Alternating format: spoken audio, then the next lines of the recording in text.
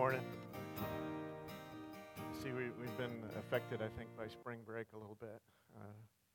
We homeschoolers, we forget that these things happen. But let's keep all of our traveling families in prayer this week as they seek out adventures and have a good time. This morning, we are sort of transitioning in our study of Matthew from looking at grains and seed and planting to the end result of all of that grain, which is bread. So we have some stories about eating, which is good for me. I like the gardening. I really like the eating part. So getting into these stories about eating is a metaphor that I appreciate. Matthew is going to relate to us two stories of a miraculous meal, a miraculous feast, in addition to some other bread-related references.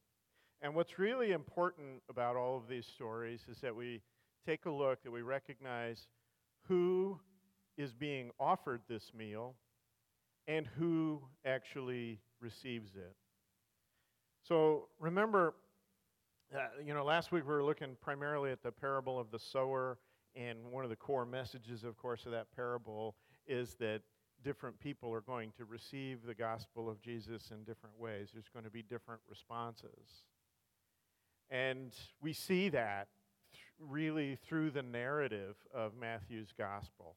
As Jesus is going out and he's teaching these messages to different individuals and crowds and having these different responses. People are having different responses to this good news about the kingdom.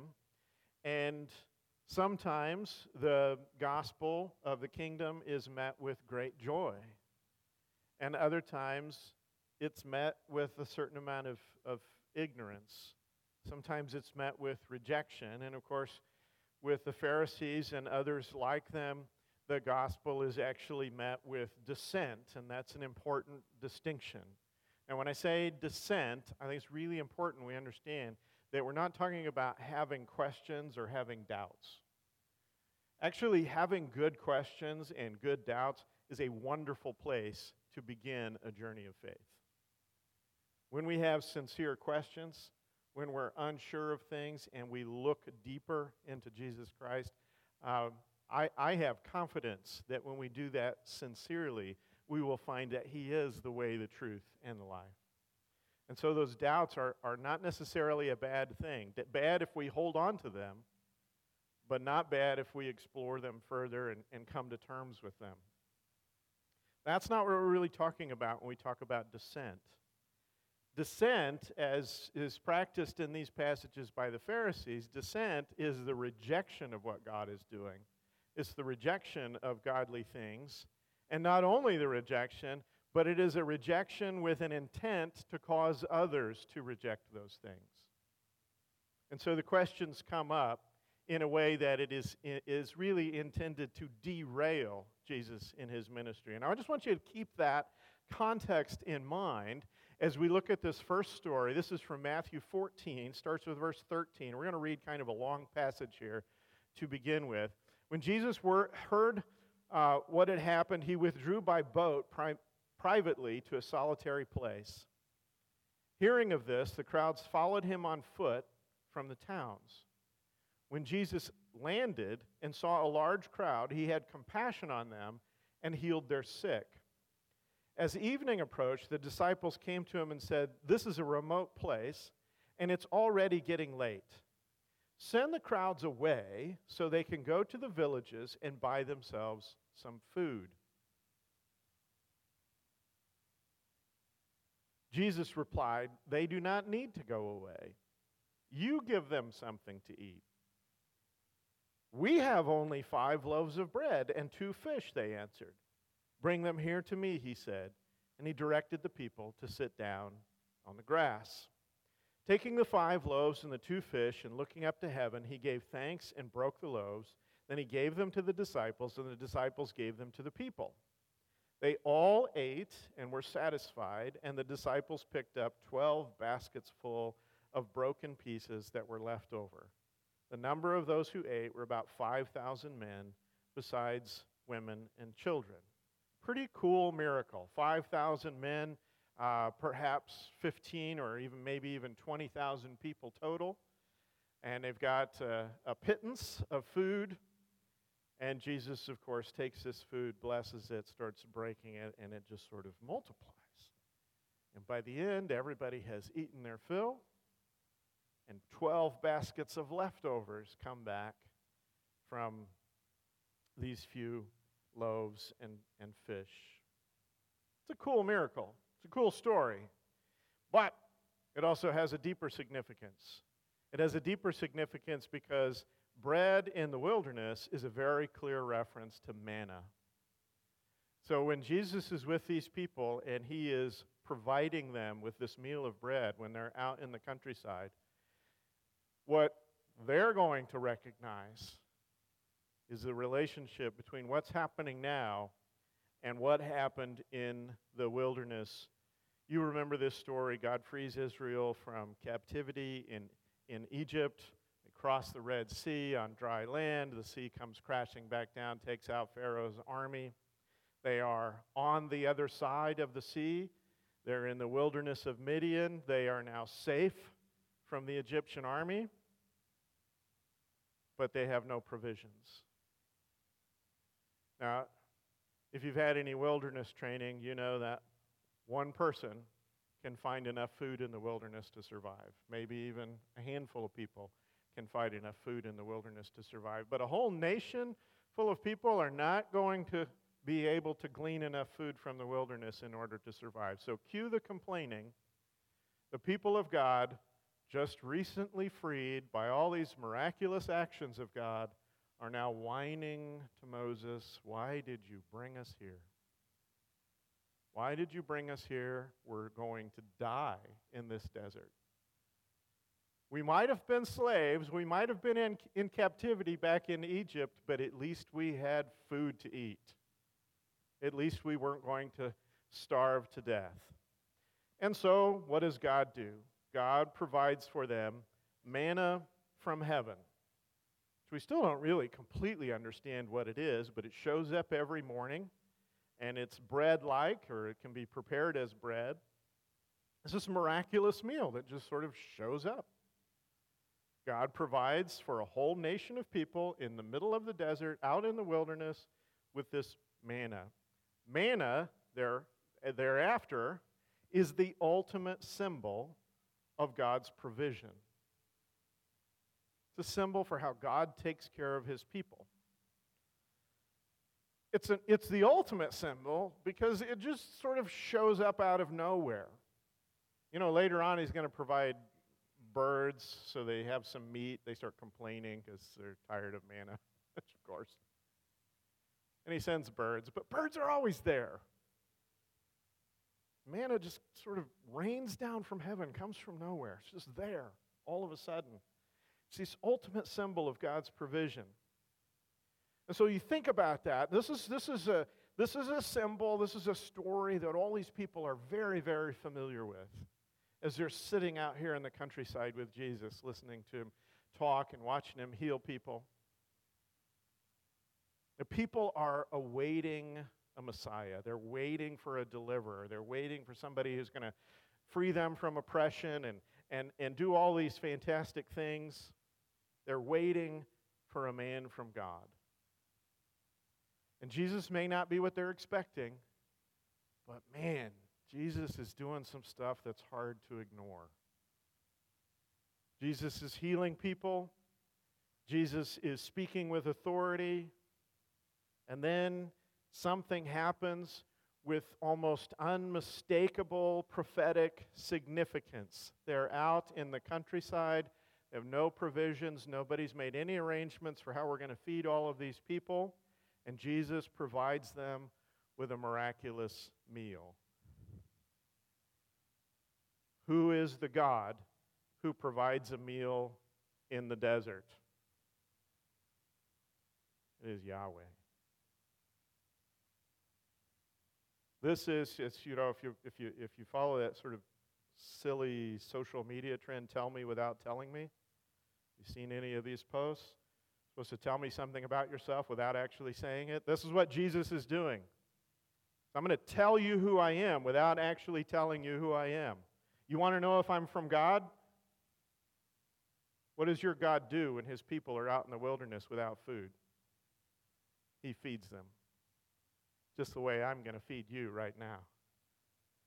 I love the way that he turns to the disciples, asks them these questions, and then he says to them, they don't need to go away.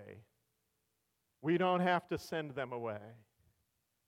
It's like Jesus is saying to them, all right, boys, watch and learn. And what is it that they're going to learn?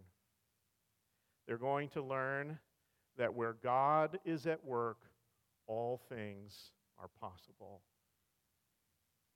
And that is a very exciting lesson. It's a very exciting lesson because it remains true today. Where God is at work, all things are possible. And yet it's a lesson that we often forget.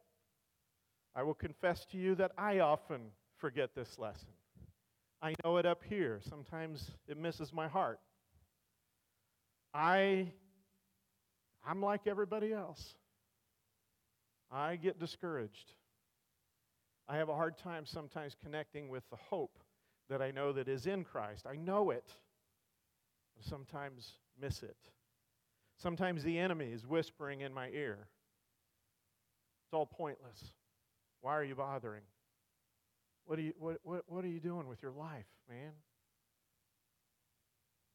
Lisa and I and the kids, we came out here with a very different set of dreams. Had no notion that I would be doing today with you this morning what I'm doing with you today. The enemy's often whispering in my ear, maybe you should have pursued your dream. Maybe you're just messing up.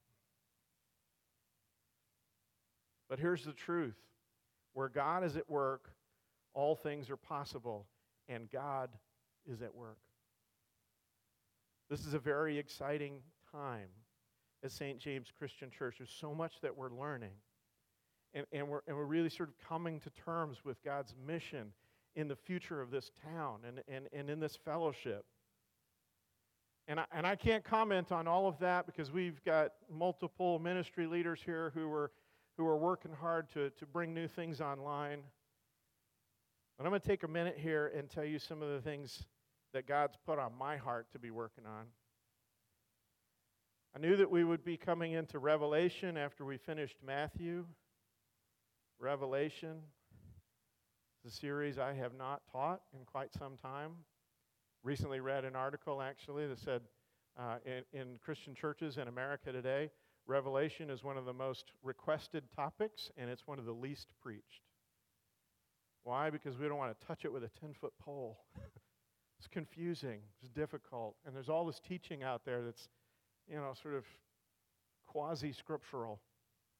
People teach through Revelation with great confidence in their personal view. And it's kind of sometimes the only time that Revelation is taught is when we want to use it as a proof text for what we believe about end times. But it came to the conviction that we not only needed to spend time in Revelation, but we needed to go at it entirely. And so we've embraced the challenge. We're not only teaching the sermon series, we've got a related class. Our Thrive groups are going to be on a similar topic. It's an intensive, all-hands-on-deck effort to focus on the hope of the kingdom that comes from this mysterious book. That would be enough. It would certainly be enough to keep me busy. But it's not all that God's asking us to do, I think.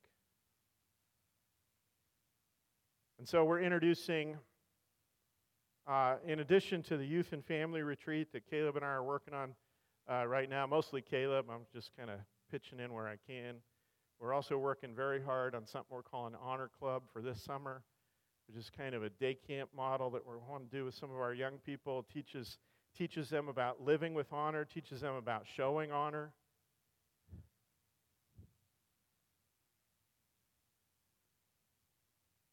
Has field trips and funness and silliness and service projects and conversations with missionaries and other kingdom servants. It's all about our young people learning that they can be participants right now in the mission of Jesus Christ in this community. And on top of all our ongoing efforts, our small church network that we're still working on, our guest relations ministry, our online, our social media, our live stream, the dreams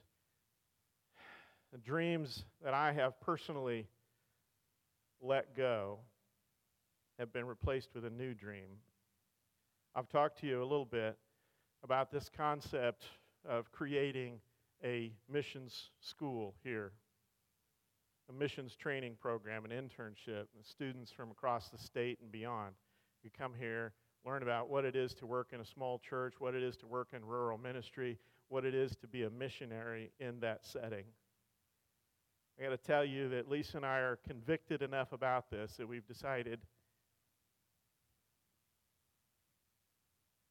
we're going to turn our home into a Kingdom Builders mission base. It could be that place where students will come, live, work side by side with us, practice intense discipleship, and become missionaries for life. Now, I share all of this with you with some trepidation. It is intimidating. I am intimidated by what I believe God is calling me personally and us collectively to do. And I recognize that it all looks and feels impossible. And I look at my own situation and I say, how on earth can I even find the time? How will I live? How will I support my household? How will I change my home into what it needs to be in order to fulfill this purpose? And of course, there's the ever-present question of if we embrace these things, how do we populate them? How do we staff them? Where do we find the people?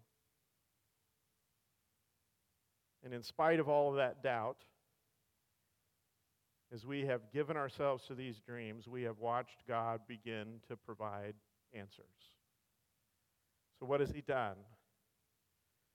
He keeps sending us these people who their first week here volunteer to serve. He keeps sending us people. And we have been praying for help. We have been praying for workers. And God's been sending them, but not only has He been sending them, He's been sending us workers with a passion. He's been sending us workers with the will to serve the kingdom and its needs before their own needs. He's been sending us people with experience and skills specific sometimes to what we need.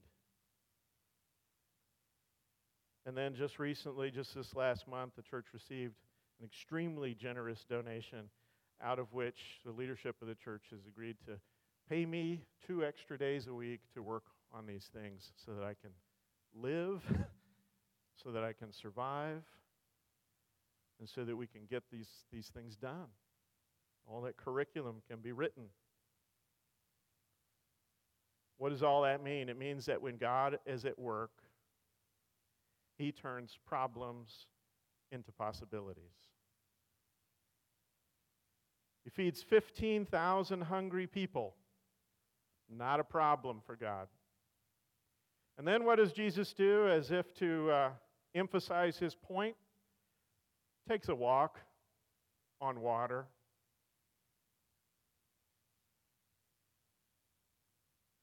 Then what happens next? Matthew 15, 1 and 2. Then some Pharisees and teachers of the law came to Jesus from Jerusalem and asked, "How do your disciples break the tradition of the elders? They don't wash their hands before they eat." Now, let's just make this clear. Their question is not a question of hygiene. This is not about germs. This is about ceremonial washing. The tradition is that before the meal, you have this ceremonial wash. It doesn't matter if your hands are already clean. You got to wash them. Now, the way that Matthew gives us this, the chronology that Matthew gives us, sort of suggests that maybe They're even referring to this miraculous feeding of 5,000 men, 15 or 20,000 people. That would fit really well with how these folks think, right? You just fed 15,000 people, Jesus, miraculously, but they didn't wash their hands. Shame on you. This is how dissent works. Understand that if God turns problems into possibilities, dissent turns godly possibilities into problems. Did you notice that the dissenters always pose their questions as if they are a moral imperative? But that's not really what's going on. This is not about morality. It has far less to do with righteousness than it has to do with self-interest and control. They are rejecting Jesus because he doesn't fit their expectations. Jesus responds to them this way. He says in verse 11, "What goes into someone's mouth does not defile them, but what comes out of their mouth, that is what defiles them." In other words, Jesus says, what comes from the heart reveals exactly what we have received. You see, God provided manna for all of Israel, but that doesn't mean that all of Israel received from God his word and his truth. We are all able to receive from God the good gifts that he pours out on us as human beings. But that doesn't necessarily mean that we have received his word into our heart and that we can speak from the heart his word within. Jesus said before he even begins his ministry, when he's out being tempted in the wilderness, he says, "Man cannot live by bread alone, but every word that comes from the mouth of God." This is the real food. This is what it's really about. And Jesus says, look, skipping your tradition, your little ceremonial washing, that's not what defiles you. If what comes from your mouth is vile, if what's coming from your heart is defiled, the whole body is defiled. That is the spirit of dissent. It not only rejects what God is doing, it compels others to reject what God is doing. And so what happens next is really deeply prophetic, because Jesus travels from there to Tyre and Sidon. He goes into Gentile territory. And there he's approached by a Canaanite woman who's seeking a healing for her daughter. It says in Matthew 15, starting with verse 25, the woman came and knelt before him. "Lord, help me," she said. He replied, "It is not right to take the children's bread and toss it to the dogs." "Yes, it is, Lord," she said. "Even the dogs eat the crumbs that fall from their master's table." Then Jesus said to her, "Woman, you have great faith. Your request is granted." And her daughter was healed at that moment. Now, when we read this story, it feels really harsh. Man, Jesus, whoa, dogs, come on. But we have to remember that Jesus chose to be in this territory. This is Gentile Canaanite territory he's wandering into. He chooses to be there. And we have to wonder what the tone is. It's one of the things we miss when we're reading the text. What is the tone in which Jesus says these things? I have to imagine that his tone is provocative, maybe even a little bit playful. Because the word he uses here for dog is not like wild dogs running in the street, which was the usual insult. The word he uses for dog is like small dog or puppy, a family pet. And that's how she responds. She says, even the pet under the table will be happy to receive crumbs from the master's table. She didn't even argue with Jesus. She recognizes that Jesus is a Jewish Messiah who's come with a primary mission to Jewish people. She says, I'm not asking to be at the family table. I'm asking just to be under the family table and to receive the leftovers. You see, those without a sense of entitlement are freed to be grateful. When we feel entitled, honestly, we're not grateful about anything, even when we receive it. But when we don't have that entitlement, we're just free to be grateful. When we recognize how much that Christ actually does for us. I think this kind of corresponds here with a parable that Jesus is going to give in Matthew chapter 22, a parable that probably you know well, where a master throws a wedding feast and he sends out all these invitations, and all the invitations are rejected. And Jesus says some of those who are receiving the invitations, they even grab the messengers, they grab the servants, and they abuse them and kill them, which even in rude society is a little bit of an extreme response to receiving a wedding invitation. I'm betting that none of you have committed homicide in response to a wedding invitation that you didn't want, where you didn't want to attend the wedding. This is a very, very clear allusion to Israel and the way that it's treated its prophets, and really the way that it's going to treat Jesus. Send out the invitations, and they're not only rejected, but they kill the messenger.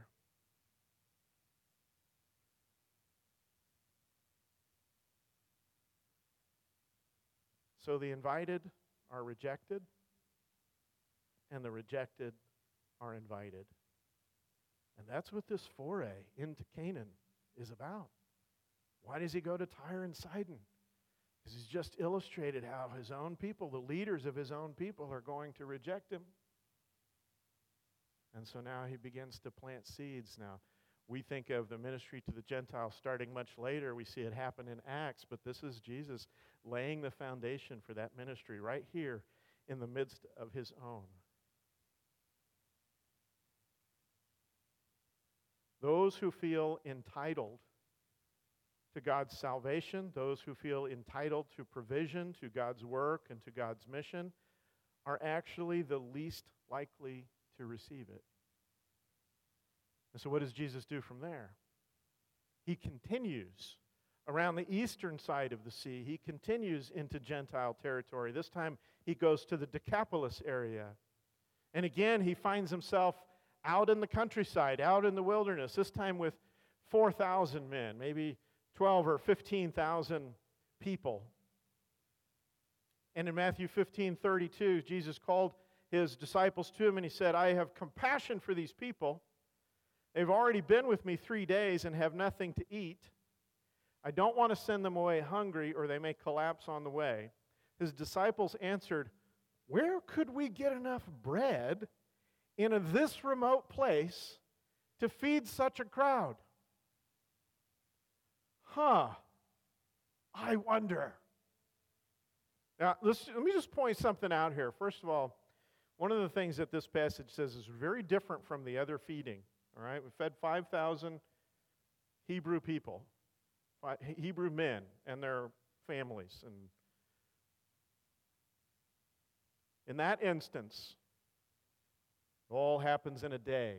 By the end of that first day, the disciples are like, we need to send these people home so they can eat.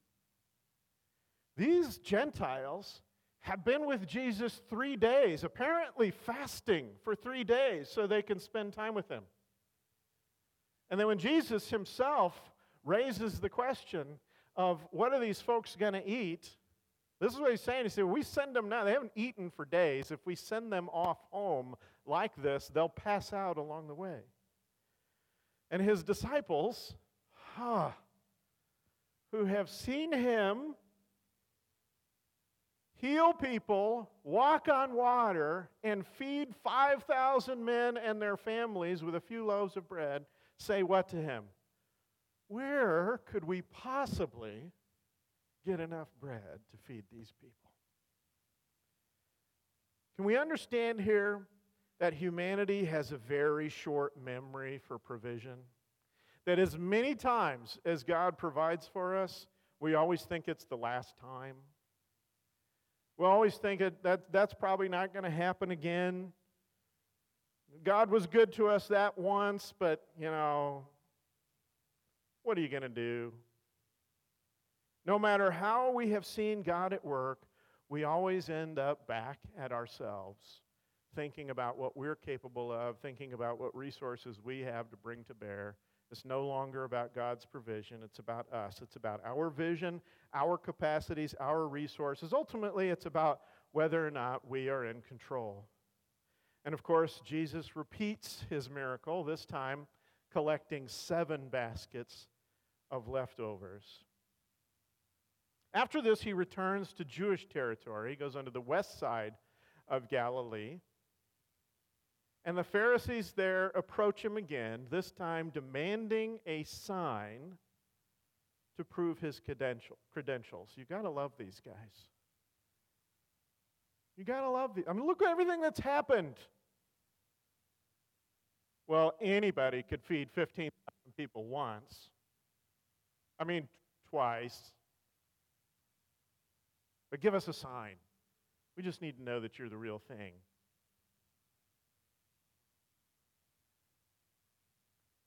In Matthew 16, 2 and 3, he replied, "When evening comes, you say, it will be fair weather, for the sky is red. And in the morning, today it will be stormy, for the sky is red and overcast. You know how to interpret the appearance of the sky, but you cannot interpret the signs of the times."